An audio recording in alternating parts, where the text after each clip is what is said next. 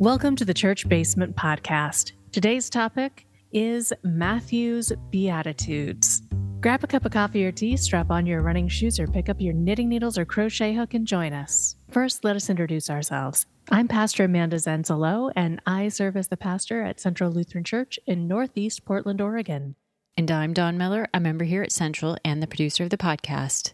Okay, so Matthew's Beatitudes. For those that aren't familiar with them, let's start with what they are.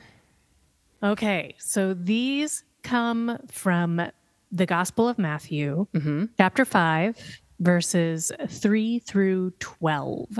These are a section that maybe even if you haven't grown up in the church or you are just Christian adjacent, you may have heard some of these before.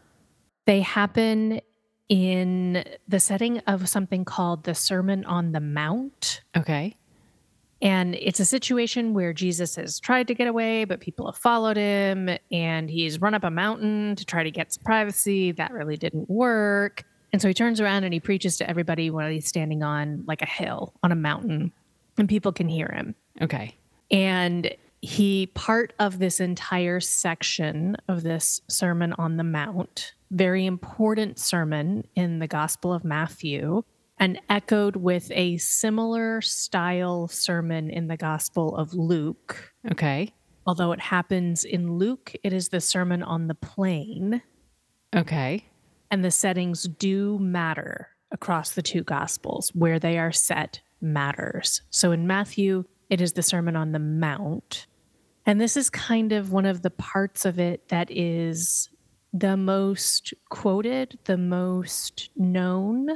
It is a section that holds a lot of not just nostalgia or interest for people, but people particularly find comfort in this section.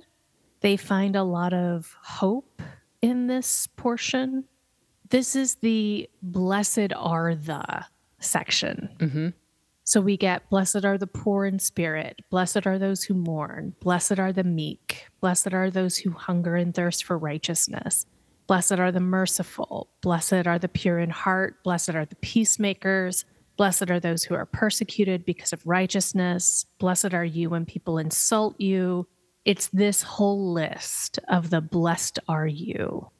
And this section then gives promises to you, gives promises to God's people when you find yourselves in situations, or when God's people find themselves in situations of trial and tribulation and hardship. Blessed are you in these places, for then you will, and then offers the promises of the kingdom of God. Okay. Who is he speaking to? You said people have basically chased him up a mountain, but is it just average people or a little bit of everybody? Because it seems to me if you're offering comfort in this blessed are, you're going to be talking to the not affluent and the common man, for lack of a better term. That's a good question. And this came up in the scripture this last Sunday. And it kind of struck me interesting because in the scripture, as we read it, it sounded like he was just talking to the disciples there for a minute. But the Sermon on the Mount, I thought, was to a crowd. I know the Sermon on the Plain is spoken to a large crowd of many people of disparate means. Matthew, though, has a bit of a different audience as to who the gospel writer is intending things to go to. It's very interesting because the scripture itself, it's nuanced. We get in verse 2 of this chapter that he sits down and teaches them. So the only pronoun that we get is them. It's not a clear... No, that's very vague. It's a very vague, right? So seeing the crowds, this is verse 1, seeing the crowds, Jesus goes up on the mountain. When he sat down, his disciples come to him. He opened his mouth and teaches them. So it could be that the crowds follow the disciples. It could be that it's only the disciples. It's very unclear as to how many people are there for the Sermon on the Mount. The Sermon on the Plain is much more clear. Okay. Over the years, the depictions of the Sermon on the Mount show crowds, show kind of the both and. The disciples maybe are closer, but the crowds are still present with the Sermon on the Mount so that it's heard by many. But the disciples hear it very closely, maybe more clearly. The Gospel of Matthew, one of the pieces to remember is that the Gospel writer of Matthew is interested in maintaining some religious structure. Okay. And order of things in the sense of proving the value of Jesus through the prophecies of Isaiah and speaking to religious people. And the mountain being on the top of a high place reveals kind of this calling back to Moses on a mountain, to all of these different places, these holy sites where religious events, where beautiful, holy, good things happen on high places. Jesus being on this high place to speak these words is absolutely symbolic of him being holy and important. So why do you think he chose this particular topic of blessed are, for they will get at this time? Does that make sense to you? At this time in the story? Yeah. Well, now you're asking about the whole overarching structure of the Gospel of Matthew. Okay. And are you asking about Matthew or are you asking about Jesus talking about that? I guess. Because in some ways, there's always two questions to this, right? Because we're talking about the events in Jesus's life. Why would Jesus come and want to talk to us about remembering that when we are mourning, that we will be comforted, that when we hunger and thirst for righteousness, that we will receive satisfaction, right? There's Jesus telling us these things, which in some ways, when we look at the Beatitudes, we can absolutely see the echo of Mary's Magnificat, right? If we think about Jesus growing up with Mary's Magnificat as his lullaby and childhood song, then we have in the Beatitudes this echoing of Mary's Magnificat. The grand will be made low. You will turn the kingdom upside down, right? And we see that here in the Beatitudes, Jesus promising, blessed are the merciful, for they will be shown mercy. Blessed are the pure in heart, for they will see God, right? Jesus saying these things at this point in his ministry, we can ask that question. Why would he take the time at this point in his ministry? John has just been arrested. He knows that his cousin is in trouble and in difficulty. He's trying to find his own way in his own public ministry. What does it mean to be in public ministry? He's sharing this message that he's carried with him throughout his lifetime about who he understands God to be and how he understands the kingdom of God to be a part of this world. And he's sharing this message out into the community and finding ways to do it as he's calling his disciples to come and to be with him. He's teaching about this vision. He's healing people. He is making his first marks on communities as he's going forward and bringing about the kingdom of God. So where this falls in Jesus's story as he tells the story is one piece. Where this falls in the Gospel of Matthew, as the gospel writer tells the story, is another question. Because we always have that literary question as well. Why would the gospel writer place this piece here at this time as well? Well, and I guess I think back to the stories of ordinary time. The stories and the parables and the wedding at Cana and that kind of stuff, the language is very different than what the Beatitudes are. And for some reason, as you were reading them to me, it didn't seem like something that would actually be spoken by Jesus, if that makes sense. And yet it is. It's his sermon, right? That's a difference. It's a sermon. It's not a conversation. Sure. And if you've ever talked to a preacher versus listened to a preacher preaching, And that makes sense. right? Yep. Like it's like listening to you and me here on the podcast versus listening to me preach. I have a different cadence. I probably use a different vocabulary. I try hard to not use a different tone when I preach, but I'm sure that I do. It takes years of dedicated effort to work really hard to not have a preacher voice. And I say that in like scare quotes because it's a real thing to get up in front and start preaching and you have a preacher voice. And I have worked really, really hard to try to not have a preacher voice, to try to keep my tone, my timbre, my rhythm the same as my regular speaking voice. And that's hard just because you're using a microphone and you're doing all the different things you have to do to use a microphone well, which is different than how you speak when you just normally show up in a place. But it's hard, right? So this is Jesus preaching. This is not Jesus talking to Mary people on the or road. Martha or somebody. Exactly. Okay. Like he's not talking back to his mom right here. Right. Like at the wedding at Cana, he's talking back to his mom. Woman, it's not my time. Right. He's back talking his mama. He's not preaching to a crowd of people. Okay. So the Beatitudes themselves, there are how many of them? In Matthew's, there are 8 Beatitudes, possibly 9. And the 9th Beatitude is about blessed are you when people revile you and persecute you. That seems like a hard one. Yeah. Is that one that gets left off for obvious reasons? I think not necessarily. I think that's one that gets used abusively. So verse 11, blessed are you when people insult you, persecute you, and falsely say all kinds of evil against you because of me. Rejoice and be glad, because great is your reward in heaven. For in the same way they persecuted the prophets who were before you. And that can be twisted so that it can be used to justify encouraging someone to remain in an abusive situation. It can be used to internally justify remaining in an abusive situation. Well, Jesus endured, so I must endure. And I'm blessed because I'm going through these things.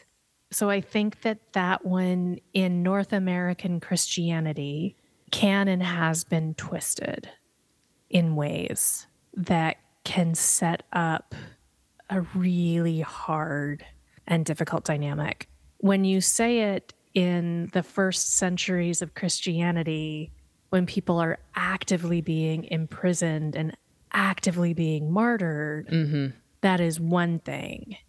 When you say it in 21st century United States of America, in order to encourage a spouse to remain with an abusive partner, that's a very different use of this scripture.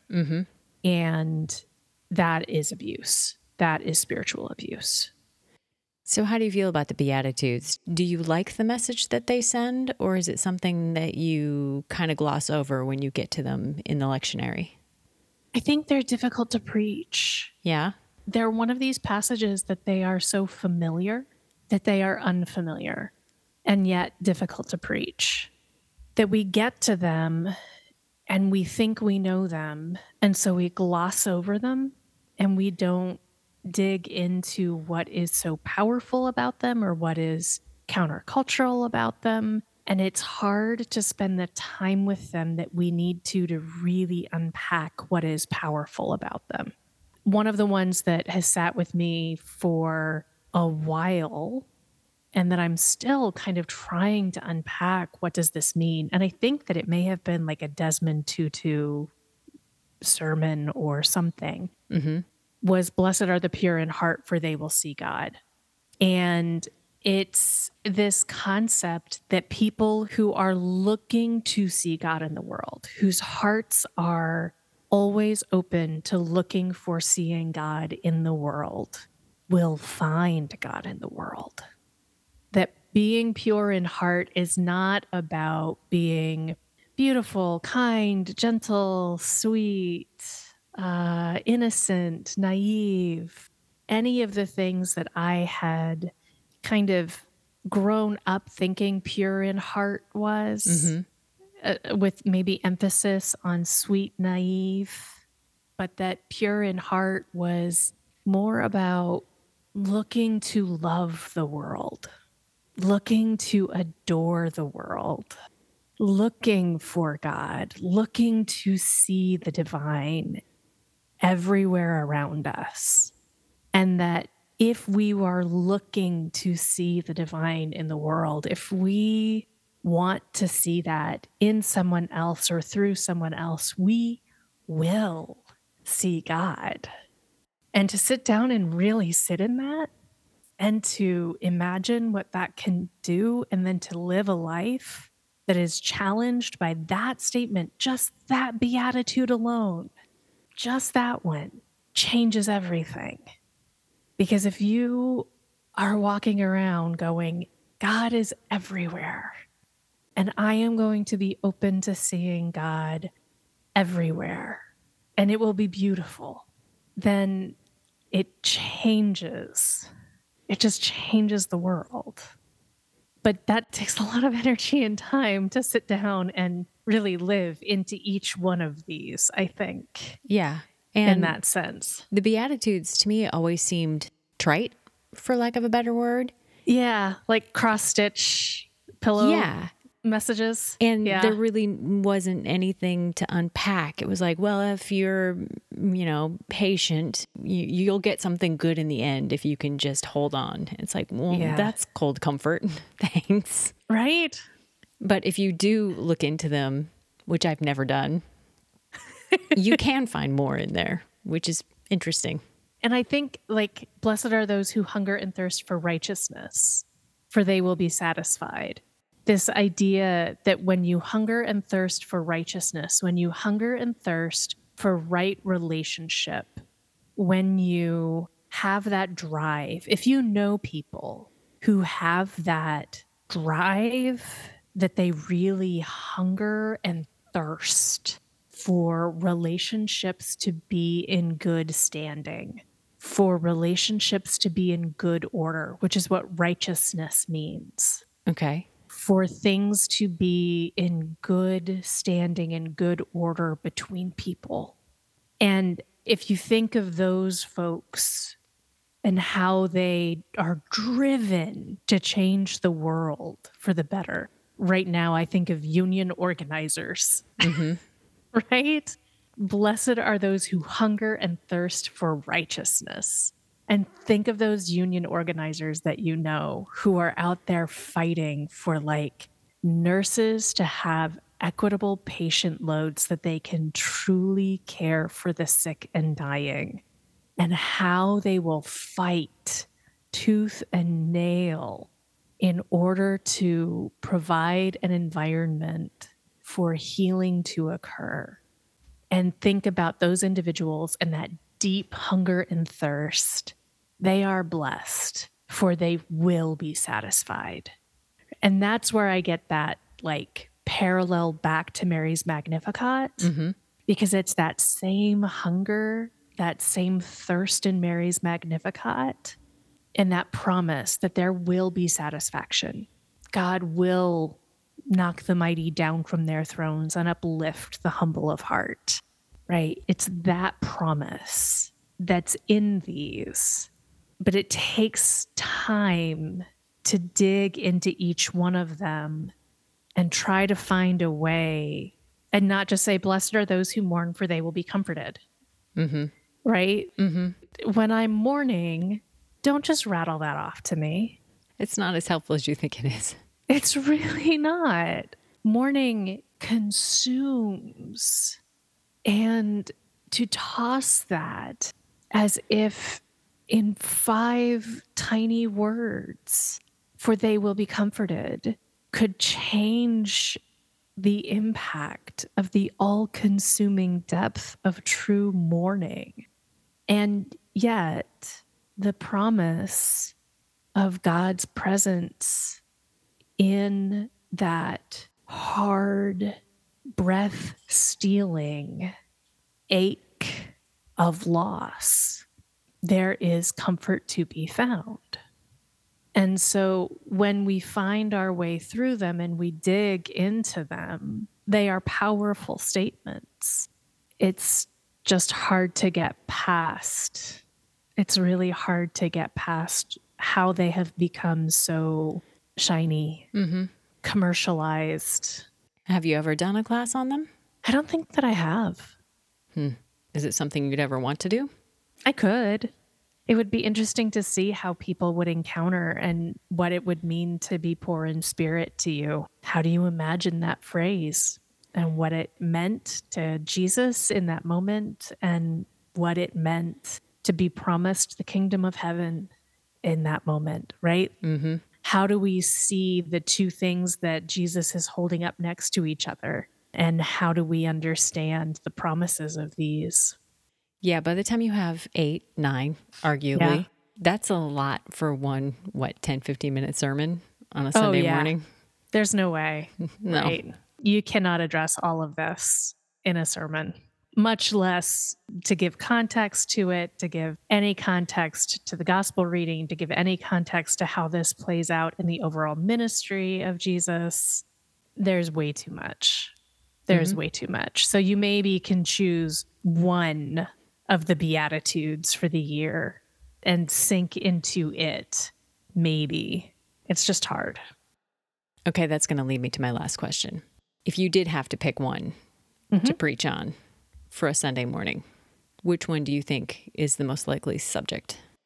I think it would depend on context, what was going on in the congregation and what was going on In the world? in the world Okay. at the given time, right? These just came up this last Sunday, but it was our RIC congregation celebration. So in some ways, I referenced them by saying the queer community often is seen in many of these outsider words: the poor in spirit, those who mourn, those who are meek, those who are hungry for righteousness, right? We know very much the community is at the intersection of those things, particularly when they are at an intersection of more marginalization, such as Black, Indigenous, Brown, Asian, right? So I didn't address a single one. If it were a time in life where there were no particular challenges, That's unlikely. right? But, random summer Sunday, everything's going along, happy-go-lucky, there's no tragedies in the congregation, and I could just pick any one of them I wanted for just a lovely little sermon. I would probably lean into the pure in heart, for they will see God. I would probably lean into verse 8. I think for me, that one is a fabulous challenge for every single one of us. That we can all, no matter where we find ourselves, work more so to see God in everything and everyone around us, and to work to hold God's love within us so much so that we see the world from that lens. And so the challenge would be for us to do that. And the others, not all of us are poor in spirit. Not all of us are mourning. Not all of us, at any given time. But we can all strive to love so much that we see God throughout the world. Excellent. Well, thank you, Pastor Amanda, for taking the time to help us learn a little more about Matthew's Beatitudes. I look forward to sitting down with you another week on another topic. As do I, and thank you all for joining us. If you have thoughts on the Beatitudes or would like to share your favorite one with us, we would love to hear from you. You can reach out to us at podcast@centralportland.org. And until you hear from us again, remember, God loves you no matter what.